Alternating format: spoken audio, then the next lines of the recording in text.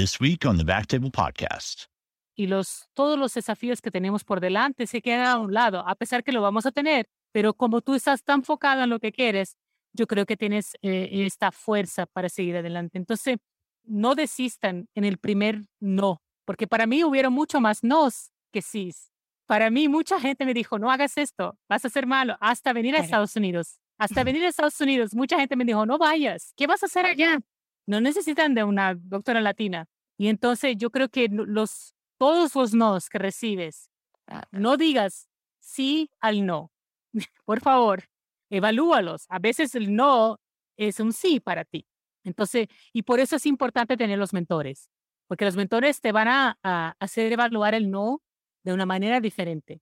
Yo creo que esa es para mí el más grande, para mí, aprendizaje que tuve yo en mi vida, porque mirando hacia atrás, todos los nos que me dijeron, yo los transformé en sí y de los limones hice limonada. Por supuesto que sí.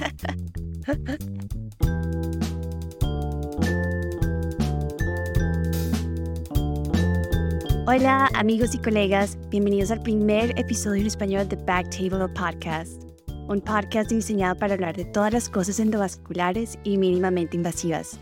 Estamos súper emocionados y agradecidos de poder compartir con ustedes una conversación específicamente dirigida a la comunidad iberoamericana con el ánimo de promover conocimiento que afecta tanto al paciente como el médico o proveedor de salud. En este podcast estaremos cubriendo temas como las necesidades relacionadas con el cuidado de salud en la comunidad iberoamericana, tratamientos endovasculares disponibles a nuestros pacientes e inclusive oportunidades profesionales para intervencionistas a un nivel global.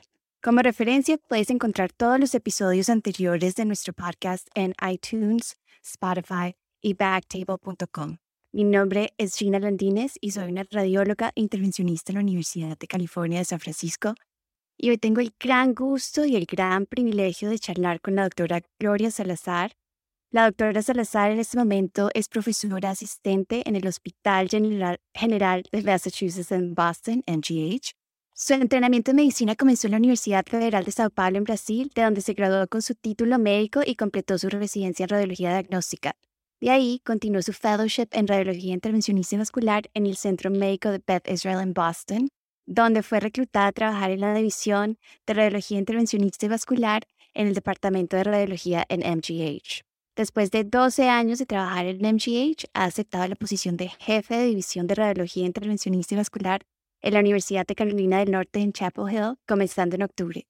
Doctor Salazar, bienvenida. Qué gran gusto hablar contigo y comenzar esta serie de podcast. ¿Cómo estás? Hola, buenas tardes, buenos días a todos. Doctora Landines, muchas gracias. Primeramente, me gustaría agradecer a Podcast, Backtable, a Aaron Fritz, a esta oportunidad única y como memorial de inaugurarse una rutina de incluir a la lengua española, al idioma español y la cultura española en la intervención. Soy muy agradecida y muy feliz de estar participando de esto.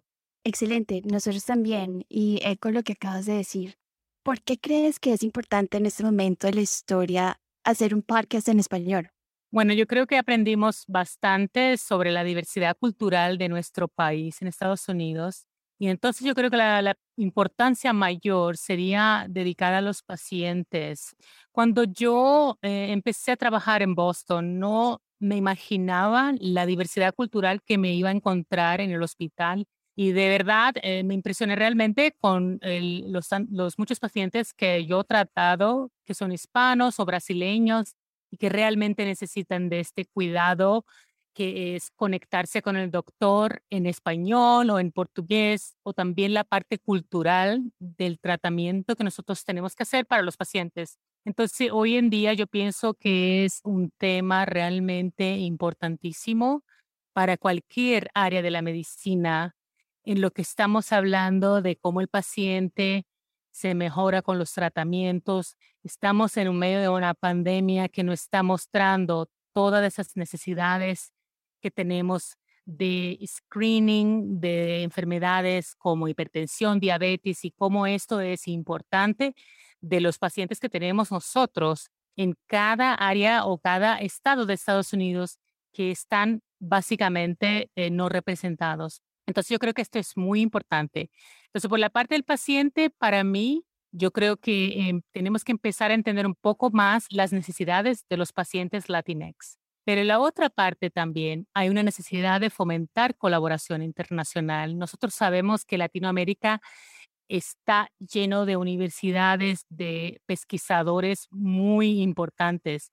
Y creo que la radiología intervencionista en todos esos países de Latinoamérica ha avanzado también continuamente y creo que podemos también aprender mucho de la colaboración de los intervencionistas de acá de Estados Unidos, como también de los intervencionistas en toda Latinoamérica. Entonces, para mí, yo creo que este intercambio de educación, de información y cómo podemos ayudarnos para poder, con la intervención, con la radiología intervencionista, dar un acceso mayor a todos los pacientes, no solamente en Estados Unidos, pero también a lo mejor en Latinoamérica. Entonces, creo que estamos en un momento crucial, un momento de cambio y tenemos la masa crítica para poder hacerlo.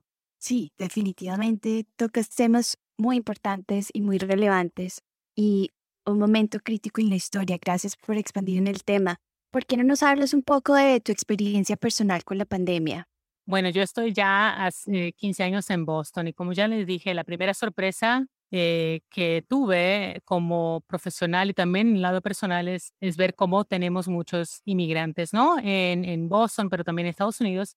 Y lo que me sorprendió fue que, por ejemplo, en Mass General, a donde estoy practicando ahorita, tenemos un 30% de pacientes hispanos regularmente como en procedimientos selectivos, procedimientos de screening, en las clínicas generales. Y entonces cuando vino COVID, la pandemia, en marzo, que nos afectó muy fuerte, yo creo que también en Nueva York y en otras partes de Estados Unidos, lo que nos encontramos fue que un número muy grande de latinos se contrayeron la enfermedad de COVID y tuvieron que ser admitidos al hospital y en un momento teníamos como un porcentaje muy alto de pacientes latinos, hispanos, que no hablaban ningún inglés. O sea, teníamos como a algún momento en abril y marzo teníamos como 30-40% de pacientes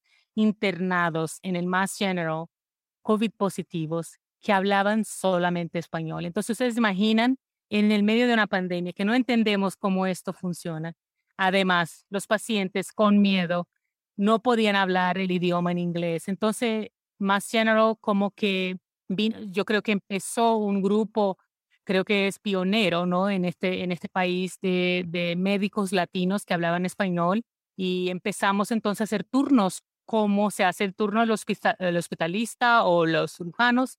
Hicimos turnos para poder ayudar a toda esta población que estaba internada en el hospital y para ayudar a los equipos clínicos a poder manejar el paciente. Y no era solamente translation, no era solamente traducir, no era también conectarse y entender qué síntomas estaban afectando a cada paciente, porque nosotros todos tuvimos la experiencia de aprender de nuevo la medicina con esta pandemia, ¿no? Porque no sabíamos en marzo de 2020, no sabíamos qué estaba pasando, no entendíamos cómo actuaba este virus. Entonces, para mí fue bien chocante en el sentido de que yo no me imaginaba, yo sabía que teníamos hispanos, que teníamos una población grande, pero no entendía o no había experienciado en ese momento en mi vida profesional lo tanto que esos pacientes estaban como neglected, como que estaban dejados de lado, ¿no? Porque estos pacientes se presentaban con diabetes, con cuadros de asma, con cuadros de hipertensión, que no tenían, que estaban sin tratamiento generalmente. Entonces, para mí fue muy chocante, no solamente para mí, para todos mis colegas del Hospital General de Massachusetts. Realmente fue como un wake-up call, como que empezamos a entender realmente la necesidad de trabajar con estos grupos de minoría, particularmente los latinos que no hablan el idioma y también que no tienen acceso a sus tratamientos básicos de salud, ¿no? Entonces trabajamos como unos 4 o 5 meses ahí con este grupo y nos sentimos muy orgullosos de haberlo hecho y aprendimos demasiado de toda esta experiencia. Yo personalmente realmente fue muy emocionante para mí poder ayudar a mi comunidad en esta manera.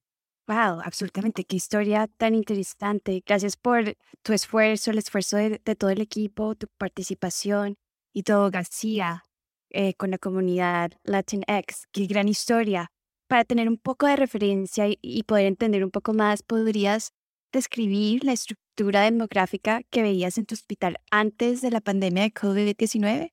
Sí, entonces como les he dicho, mencionado, es que teníamos más o menos un 8% generalmente en las clínicas de Mass General, en servicio de intervención teníamos como un 5% de los pacientes en 2019 que son de origen hispánica y que lo estábamos tratando a menudo, ¿no? Pero fue antes de la pandemia. Y de esos 5% de esos pacientes, a lo mejor los 80% estaban en mi clínica, ¿no? Porque yo hablando español, a pesar, ya era natural que me venía esto como mis pacientes. Entonces, como que trabajaba muy de pronto en estos pacientes.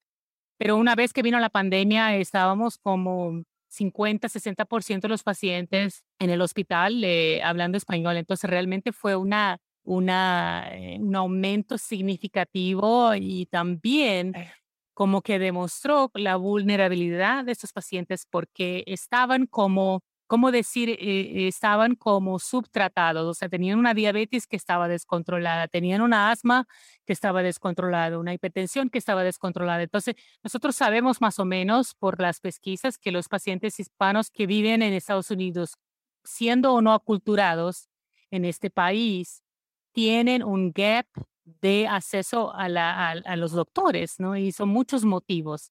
La otra cosa que realmente experiencié de diferencia es que siempre tuvimos el tema de la inmigración, ¿no? O sea, en mi clínica, en la parte electiva, venían mujeres y me decían sus problemas y ahí nunca se hablaba mucho de esto de tener insurance, de tener seguro médico o de ser ilegal, pero en la pandemia yo creo que la gente estaba muy asustada, los pacientes, y yo creo que tenían miedo de ir al hospital a lo mejor por su estatus de inmigración, ¿no? Y entonces esto Claro. también fue un tema todo porque como se iban a la casa y no tenían la estructura de recuperarse, entonces teníamos que buscar centros de rehabilitación o a veces hoteles que los pacientes pudieran volver a su hotel y no a su casa porque vivían con toda su familia en su casa, estaban infectados, tenían un periodo de recuperación. Entonces, aprendimos montones de cómo la parte social, digo, económica, interfiere y sabíamos eso ya, ¿no? Pero realmente lo vivimos en la práctica, lo vivimos en la realidad, que es tener los factores socioeconómicos influenciar en la salud pública. Y eso yo creo que es el ejemplo, no solamente en Boston, en New York también, y no solamente con los latinos, pero también con la población negra, African American de Estados Unidos, ¿no? Sí, absolutamente. Definitivamente la pandemia enfatizó las discrepancias a nivel socioeconómicas y étnicas en Estados Unidos y a nivel mundial. De nuevo, gracias por tu aporte y por pasarnos todo lo que aprendieron como equipo. Cambiando un poquito de temas y tratando de entender más de dónde vienes y para dónde vas. ¿Por qué no nos cuentas un poco de cómo llegaste a donde estás? La historia de Gloria Salazar. Bueno, muchas gracias. La historia empieza desde Brasil, ¿no? Desde Brasil cuando escogí medicina y bueno, al principio quería ser cirujana, neurocirujana, y al principio empecé a dar turnos ahí cuando estaba en la Universidad Médica, en la Universidad Federal de São Paulo. Me voluntarié para hacer turnos y bueno, de repente empecé a ver lo que me gustaba y lo que no me gustaba. Y por fin, en cuanto estaba en la Facultad de Medicina o antes hasta, siempre tuve el sueño de venir a Estados Unidos y siempre tuve estas ganas de estudiar o por lo menos pasar un tiempo aquí, aprender un poco de cómo se practica la medicina aquí en Estados Unidos. Y eso empezó desde joven, con 15 años ya tuve mi primera exposición a que entender cómo se hace para ir a estudiar a Estados Unidos con unos amigos de mi tío en Miami, pasando vacaciones, en los bautizos de mi primo, ¿me entiendes? Entonces ahí conocí a un doctor puertorriqueño que ya estaba, usted va a entrar en medicina, entonces tiene que estudiar esos libros. Entonces me dio, literalmente, el día siguiente me fue a dejar a la casa de mi tío unos libros de U.S. Melee y eran era solamente un libro en esa época, ¿no? No eran tantos cuanto yo creo que será ahora, ¿no? Era un poquito más simples, digo yo. Entonces me llevo el libro, un adolescente de ir a Estados Unidos y poner ese libro en la maleta. Tuve que dejar otras cosas, pero me decían, pero ¿para qué voy a llevar ese libro, no? Pero yo me traje el libro a Brasil y bueno, desde ese momento empecé a entender por mí misma que es muy importante la parte del idioma, de la medicina, del inglés en la medicina, ¿no? Yo creo que la producción académica de pesquisa está manejada en inglés, ¿no? Entonces, desde antes de entrar a la medicina ya entendí eso. Y bueno, cuando estaba en la universidad, me compraba los libros en inglés, me leía los papers en inglés y empecé a entrar en ese mundo de que quería estar en Estados Unidos. Bueno, la verdad es que durante también mi escuela médica, me involucré muy temprano en pesquisa básica, y yo tuve una suerte enorme de tener un primer mentor que fue el profesor Parisi de la Universidad Federal de São Paulo. Es un hepatologista muy famoso internacionalmente. Y bueno, él me dio la chance cuando estaba en tercer año de medicina en Brasil, que nosotros nos peleábamos para entrar en esos grupos de pesquisa en la época. No sé si será así todavía en mi Claro. universidad, pero era bien competitivo. Yo creo que la medicina es competitiva, siempre fue, ¿no? Y Sí, yo claro. tuve, por esa oportunidad de trabajar con profesor Parisi, me abrió muchos caminos en mi cabeza y entendí un poco de qué es lo que es hacer pesquisa básica. Hacíamos pesquisa de patología, de pesquisa de cirrosis, cosas que me encantaron en la época. Y él me dio la primera oportunidad de presentar en un congreso que era el Congreso Brasileño de Patología, y presentar un trabajo que hicimos juntos, y que estaba un trabajo concurriendo, como estuviera en una competición de primer, segundo, tercer premio. Y yo por primera vez me gané un premio en medicina de la presentación que hicimos, del trabajo que hicimos. Yo tenía como, no sé, 20 años. Y eso para mí me encantó mucho porque me expuso a la pesquisa, pero también me expuso a la parte de enseñar y de participar del desarrollo de la medicina, porque eso yo creo que es una cosa inspiradora de la medicina. Obviamente que tratar a los pacientes es lo más inspirador para mí, pero la parte de la pesquisa me gustó mucho. Entonces, en esto todo, al final, después que pase todo eso de pesquisa de la Facultad de Medicina, al final me opté por entrar en radiología, porque me gustaba todo y pensé que aún mejor podía entrar en la parte de intervención, como sería un poco más cirúrgico, ¿no? Entonces, eso fue en Brasil. Al final entré en la residencia de radiología en la universidad que yo estudié, que era muy competitiva también. Yo casi pensé que no iba a pasar. Y yo pienso que la prueba, que hacen prueba de test, como si fueran los testes que hacen en Estados Unidos, pero también había una prueba de entrevista. Entonces, una primera lesión en mi vida sería yo pensé que no iba a pasar, no iba a poder entrar a hacer la residencia, porque los puntajes de la prueba no estaban tan como muy buenos, ¿no?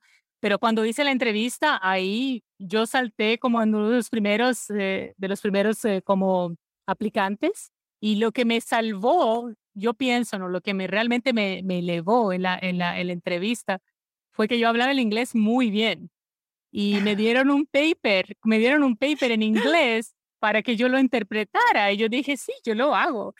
Y para ver, y yo cuento esta historia a todo el mundo porque yo pienso que todo en tu vida es importante, ¿me entiendes? Yo creo que para mí el hecho que me encantó estudiar en inglés y leer papers de pesquisa en inglés desde un principio, yo creo que hoy día es básico, ¿no? Todos los hacemos, pero 25 años atrás no creo que era tan natural. Entonces la entrevista me fue súper bien, y al final pasé mis años de residencia en Brasil. Y durante la residencia, y esa es la primera parte de la formativa, ¿no? Y durante la residencia me conecté mucho con doctor Salomão Feintok, que ustedes lo deben conocer porque es un pesquisador muy importante también de intervención aquí en Estados Unidos. Está trabajando en el Beth Israel, en Harvard, en Boston. Es muy amigo mío, y él era mi senior, mi residente, y ya estaba senior, ¿no? Entonces empezamos a trabajar juntos y él me decía que se venía a Estados Unidos y yo le dije, ay, pero mi sueño es ir a Estados Unidos. Y bueno, y de eso, de conversar, de pasar 3 años trabajando juntos en la residencia o 2 años que sea, él se vino a Beth Israel y después de un año que ya estaba acá en Estados Unidos, me llamó y me dice, mira, tenemos una oportunidad para que tú puedas trabajar aquí de pesquisa, ¿no? Como research fellow. Y yo le dije, puedes contar conmigo, ¿no? Entonces me hicieron la entrevista, en esa época no teníamos Zoom, hicieron para que vean ustedes que están escuchando, mucho más fácil ahora, con Zoom y todo, pero no teníamos nada de eso. Me llamaron Fue el por teléfono. teléfono. Sí, ok. ¿Y Sí. que no había celular o había celular en ese momento? Ya había celular. Había celular, pero me llamaron a la casa porque yo quería que funcionara todo. Entonces estaba esperando en la casa y me llama doctora Elvira Lang, doctora Lang, que era la jefe de intervención en los años 2000 en Beth Israel, y ella también fue mi primera mentora en Estados Unidos juntamente con Salomón, que ya era mi mentor, ¿no? Ujú. Ella fue mi mentora y fue mi sponsor, ¿no? Porque ella me trajo para Estados Unidos, me dio el trabajo. Y una vez pasando un año en Beth Israel Deaconess, hice las pruebas de USMLE. En 6 meses pude hacer todas las pruebas y me ofrecieron un fellowship en intervención en el Beth Israel Deaconess y me quedé ahí 2 años, ¿no? Y bueno, de eso me dieron oportunidades de quedarme, pero no como attending. Y también teníamos el asunto de la certificación, ¿no? Porque en esa época, eso fue 2005, 2006, teníamos el Alternative Pathway, lo que llamamos de camino alternativo Mm. para el American Board of Radiology. Y ese camino alternativo, aunque tú no hicieras residencia formal en Estados Unidos, podías hacer este camino alternativo que serían pasar 4 años en la misma institución académica. Y entonces yo ya tenía como 2, 3 años en el Beth Israel y de repente me vino el primer reto de mi vida, yo creo personal y también profesional, que fue la muerte de mi papá en Brasil y la muerte de mi sobrino, como a un periodo de 3, 4 meses en 2008. Lo siento mucho. Sí, fue muy duro porque en ese momento me pensé, voy a volver a Brasil, que es donde está mi familia, me están necesitando. Entonces, ese reto fue difícil porque yo casi volví a Brasil, ¿no? Y iba a abandonar todo acá en Estados Unidos. Y bueno, la verdad es que ese reto me hizo pensar en la importancia de seguir mi camino. Y al momento también, en ese momento que estaba pasando por todo eso, me ofrecieron justo un trabajo de attending de doctora de faculty en Mass General. Eso fue en 2008. Y bueno, yo obviamente no lo pude rechazar, a pesar de estar pasando todos estos momentos difíciles personalmente. Y me dieron la oportunidad de mi vida, ¿no? Doctor James Straw, que no es más el jefe de la radiología, ya salió hace como algunos años, y Doctor Stefan Wiki me dieron la oportunidad de mi vida de estar en Mass General y ahí seguí 12 años. Y el resto es historia, porque en Mass General aprendí, conocí mucha gente, muchos me ayudaron, yo ayudé a muchos también y bueno, y ahora estoy ya por terminar mi camino en Mass General, muy agradecida de todos, de todo el mundo todas las personas que me ayudaron, los pacientes que yo aprendí mucho ahí en este hospital. Y ahora me voy a otro chapter de mi vida, a ser jefe de vascular en la Universidad de North Carolina. Y yo digo la segunda oportunidad de mi vida que me está dando la doctora Maureen Cohy, que es la jefa de la cadena de radiología de la Universidad de North Carolina, y estoy muy feliz con esos logros, ¿no? Entonces creo que este es un resumen más o menos de cómo llegué a donde estoy. Gracias, qué resumen. Podemos vivir cada etapa y cada faceta que nos compartiste. Solo para aclarar, idiomas, o sea, estabas practicando y aprendiendo en portugués y estabas a la misma vez, obviamente hablabas español y leías en inglés. Sí. Bueno, la verdad es que ahora para los papás intervencionistas, todos los papás que están escuchando ahora, enséñele un segundo idioma a su hijo, no importa dónde están, O porque yo, tercero. o tercero o cuarto, yo, mis papás son de Chile, para aclarar eso del idioma, porque no he mencionado en la trayectoria como lo he dicho. Sí. Mis papás son chilenos, vinieron de Chile en el 76 a vivir a Brasil. Mi papá es ingeniero, mi mamá es psicóloga. Y bueno, en teoría mis papás querían quedarse en Brasil por 5 años y después se quedaron una vida entera, ¿no? Y entonces yo desde pequeña fui hablando español y portugués, ¿no? Entonces, aunque yo no quería hablar español, mis papás me hablaban en español, yo respondía en portugués. Yo creo que eso pasa mucho con los latinos aquí en Estados Unidos, que intentamos hablarle español a los hijos y que aprendan y no quieren hablarnos, nos hablan en inglés. Entonces eso pasó y yo creo que eso me ayudó mucho, esto de estar expuesto con la cultura de Chile y de Brasil, porque pasamos vacaciones y me ayudó mucho a entender la parte cultural, la importancia de los idiomas, y el inglés vino como la parte académica, ¿no? Porque mi mamá y mi Claro. papá también nos pusieron en escuela de inglés desde un principio, pero yo aprendí el inglés realmente cuando empecé a estudiar los libros en inglés, la medicina, todo, y también cuando empecé a leer en inglés mucho los artículos, ¿no? Pero siempre tuve la parte inglés, pero yo te digo que yo todavía estoy aprendiendo en inglés, creo. Tengo esos errores, sigo aprendiendo. Tú y todos nosotros. Te digo, El inglés leído de historia es chévere, pero el inglés de investigación y de pesquisa es otro inglés. sí, mira, una cosa muy interesante me pasó en la universidad, que es el portugués es un idioma como el español, pero el portugués yo creo que es un poquito más robusto en la relación de las palabras. O sea, para hablar un parágrafo en inglés, necesitamos 2 parágrafos en portugués. Entonces, el inglés me ayudó un poco a ser un poco más sumarizar, ¿me entiendes? Hacer las presentaciones eran un poco más como directas para mí. Pero es diferente del inglés que uno habla socialmente, como un inglés de ¿cómo se dice? De día a día, ¿no? Entonces, el inglés de día a día lo aprendí en Boston, pero no logro hacer el acento de Boston todavía. Algunas cosas me salen con acento de Boston, pero Creo que eso es una buena cosa. yo creo que van a saber, porque ahora que me cambio a North Carolina, a Chapel Hill, yo creo que me va a salir un poco del acento bostoniano. Bueno, veremos. Y volviendo a tu carrera y a tu historia, lo mencionaste un poco, pero para enfatizar y para recalcar, ¿qué crees que te ayudó en tu camino? Bueno, yo creo que también para los papás ahí de intervención, los que están escuchando, yo creo que lo que me ayudó fue realmente la fundación que me dieron mis papás, digo, de valorar el estudio, de valorar la parte ¿cómo se dice?, de crecer, de liderazgo. Mis papás fueron muy como generosos con sus alumnos, con sus mentees, con la gente que le ayudaron en la profesión, ¿no? Entonces yo aprendí, y también por el hecho de ser inmigrante en un país brasileño, como yo me sentí inmigrante, porque éramos chilenos, y tú te imaginas un país como Brasil, que le encanta el fútbol. Mm. Ser chileno es como, y también con muchas cosas que pasaron en el fútbol, que no vamos a hablar acá, pero en la época era una competición. Los brasileños les gustaban los argentinos Claro, en el fútbol, y no le gustaba también los chilenos por consecuencia, ¿no? necesitaríamos otro podcast para explicar. Y eso para explicar la cultura, pero a los que entienden el fútbol, la cultura de los años 80, 90, 80, era como, oh, son chilenos, ¿no?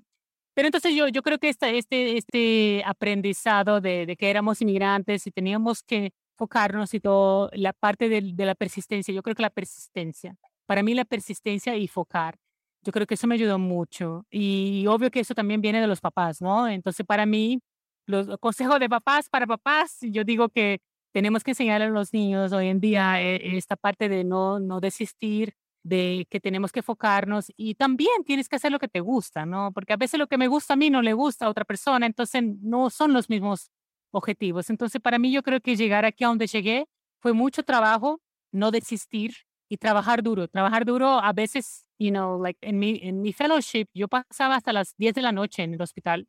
Adelgacé 25 libras, pero fue trabajo duro. Claro, claro que sí. Mencionaste algunas personas, hay algunas otras personas que crees que te ofrecieron patrocinio, mentores.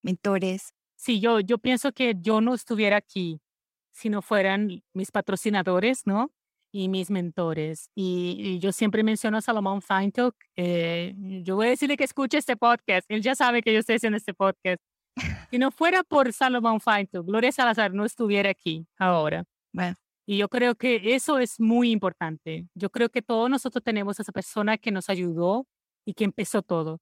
Entonces, para mí, obvio que tuve muchas personas que me patrocinaron hasta hoy día. Tengo gente que me puso en los lugares que necesitaba estar, en la hora que necesitaba estar, pero también yo pienso que uno tiene que exponerse un poco. Entonces, yo pienso que para mí, yo sabía lo que quería desde un principio. Desde la niña de los 15 años que estaba en Miami en un bautizo de su familia, conversando con un doctor que ya estaba trabajando en Miami, y me decía, yo quiero venir aquí a Estados Unidos a ser médica acá, ¿qué hago? Entonces también mostrando yo me exponí mucho en esto de mostrar lo que quería y yo creo que la gente que me ayudó vio eso y tuvieron la manera de ponerme en los lugares que necesitaba estar y de ahí el resto es tu trabajo, ¿no? Y yo pienso que medicina, intervención, particularmente por el hecho de que estamos evolucionando a cada segundo, minuto, necesitamos tener esto de ayudarnos, de cuál es la próxima generación, cuál es la próxima latina que va a ser jefe de intervención en Estados Unidos. Necesitamos trabajar en eso. Entonces, para mí, si no fueran mis patrocinadores y mis mentores, para también aconsejarte, porque ni todos sabemos, nosotros no sabemos nada, no tenemos que aprenderlo o sí tenemos las ganas de llegar a donde estamos, pero tenemos que aprender cuál es el camino. Y creo que los mentores están para eso. Los mentores están para decirte, mira, son dos caminos, mira, en este vas a tener esto y los mentores también tienen que conocerte, tus gustos, tus cualidades, porque también no somos perfectos, ¿no? A veces hacemos algo muy bueno, lo sabemos hacer muy bien, pero también tenemos dificultades en otras partes. Entonces, tenemos que tener como un escáner de nosotros mismos para poder seguir en la profesión que queremos o en las carreras que queremos y en los intereses que queremos, porque ahora yo estoy haciendo algo bien diferente de lo que me propuse, por ejemplo, cuando estaba en la Universidad de Medicina. Yo quisiera trabajar con hígado. Hoy en día no trabajo con hígado. Ustedes saben que no es no es la enfermedad hepatobiliar, no es mi fuerte, aunque me encanta, pero no es. Entonces las cosas cambian también y yo creo que tenemos que ser flexibles. claro, y adaptarnos. Sí, qué buen consejo. Hablando de consejos, ¿qué otros consejos tienes para todas las personas que están escuchando este podcast y que quieren hacer lo mismo o que lo están considerando o que están en la mitad, in the thick of it, como dicen en inglés? ¿Qué consejos tienes para darles? Mira, para mí mi camino yo creo que sumarizando fue tres cosas. Trabajo duro, no desistir, persistencia y también, obviamente, fuera de los patrocinadores y de los mentores, tienes que creer en ti. Y realmente eso yo creo que es lo más difícil, porque yo en este camino, en esta carrera toda entera que tuve, que yo creo que todavía tengo mucho por venir, siempre tuve algo dentro de mí que me decía, mira, sigue ese camino que te va a ir bien, pero es una cosa que no puedo explicarla, pero siempre creí en mí misma. Pero a la vez también tuve momentos en el cual no creí en mí misma y que a lo mejor podría haber mudado un poco el camino mío. Entonces, y esto vino yo te digo, vino unos 4 años atrás el reconocimiento del imposter syndrome, de la síndrome de impostor, que yo creo que es muy importante. Hace como 3 años me invitaron a un panel en RSNA con Geraldine McGuinty y otras mujeres maravillosas que estaban ahí y hablamos justamente de eso, del imposter syndrome, de la síndrome de impostor, que a veces tú mismo no crees en ti, que puedes hacerlo y piensas que no soy capaz, a pesar de tener todos los atributos, las calidades, el estudio para poder seguir adelante, para poder tomar una posición, por ejemplo, de jefe, pero tú crees que no eres suficiente o no eres como merecedora, ¿no? Entonces creo que esto pasa mucho en la síndrome del impostor y generalmente hace como unos años nomás que me di cuenta de esto. Y yo hablo mucho de eso porque yo creo que es importante saber que nosotros tenemos estos momentos de como dudarnos, ¿no? A nosotros mismos. Entonces para mí, yo creo que un consejo que les doy a todos ustedes que están empezando, yo sé que hay muchos latinos que están empezando en medicina, por ejemplo, ahora, que están en intervención, me encanta verlos, me encanta que sigan adelante y que siempre crean en ustedes lo que están haciendo, pero también que encuentren dentro de ustedes los que le gusta hacer, lo que le gusta hacer y lo que tienen pasión, porque yo creo que es una cosa, yo pienso que nosotros tenemos, es que tenemos una pasión y nos focamos y vamos adelante. Y todos los desafíos que tenemos por delante se quedan a un lado, a pesar que lo vamos a tener, pero como tú estás tan enfocado en lo que quieres, yo creo que tienes esta fuerza para seguir adelante. Entonces, no desistan en el primer no, porque para mí hubieron mucho más nos que sís. Para mí, mucha gente me dijo, no hagas esto, vas a ser malo, hasta venir a Claro. Estados Unidos. Hasta venir a Estados Unidos, mucha gente me dijo, no vayas, ¿qué vas a hacer allá? No necesitan de una doctora latina. Y entonces yo creo que todos los nos que recibes, no digas sí al no.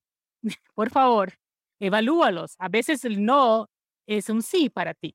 Entonces, y por eso es importante tener los mentores, porque los mentores te van a hacer evaluar el no de una manera diferente. Yo creo que esa es para mí el más grande, para mi aprendizaje que tuve yo en mi vida, porque mirando hacia atrás, todos los nos que me dijeron, yo los transformé en sí y de los limones hice limonada. Por supuesto que sí. Una muy buena limonada. Qué bueno. Muchísimas gracias por estos consejos, por compartir con nosotros tu historia, tu vida en realidad y mostrarnos una manera de cómo llegar lejos, muy lejos. Te felicitamos, estamos súper orgullosos. Como mujer radióloga intervencionista, te digo que eres un orgullo y un centro de admiración para nosotros y para seguir empujando, para seguir creando cosas nuevas. Gracias por la historia de reinvención, de superación y te deseamos lo mejor en tu nueva etapa de tu carrera. Estamos súper emocionados de ver qué más cosas vas a traer a la radiología intervencionista, al intervencionismo en general y especialmente a nuestra comunidad iberoamericana. Muchas gracias. Yo estoy muy, como dije, emocionada. Es un honor para mí estar aquí. Es una alegría muy grande ver que tenemos doctora Landines y muchas otras que están viniendo en intervención y a toda la gente que está escuchando este podcast, que crean y sepan que todo lo que hacemos es importante y que todo lo que necesitamos hacer es para ayudar a esta comunidad entera que tenemos aquí en este país, y no solamente en este país, pero Latinoamérica, que nos necesitan a nosotros. Entonces necesitamos más soldados, más líderes, más gente en intervención para seguir este camino muy lindo que yo encuentro que es lo mejor que podríamos haber escogido, es radiología intervencionista y trabajar con los pacientes latinos. Muchas gracias. Absolutamente. Muchas gracias, doctora Salazar.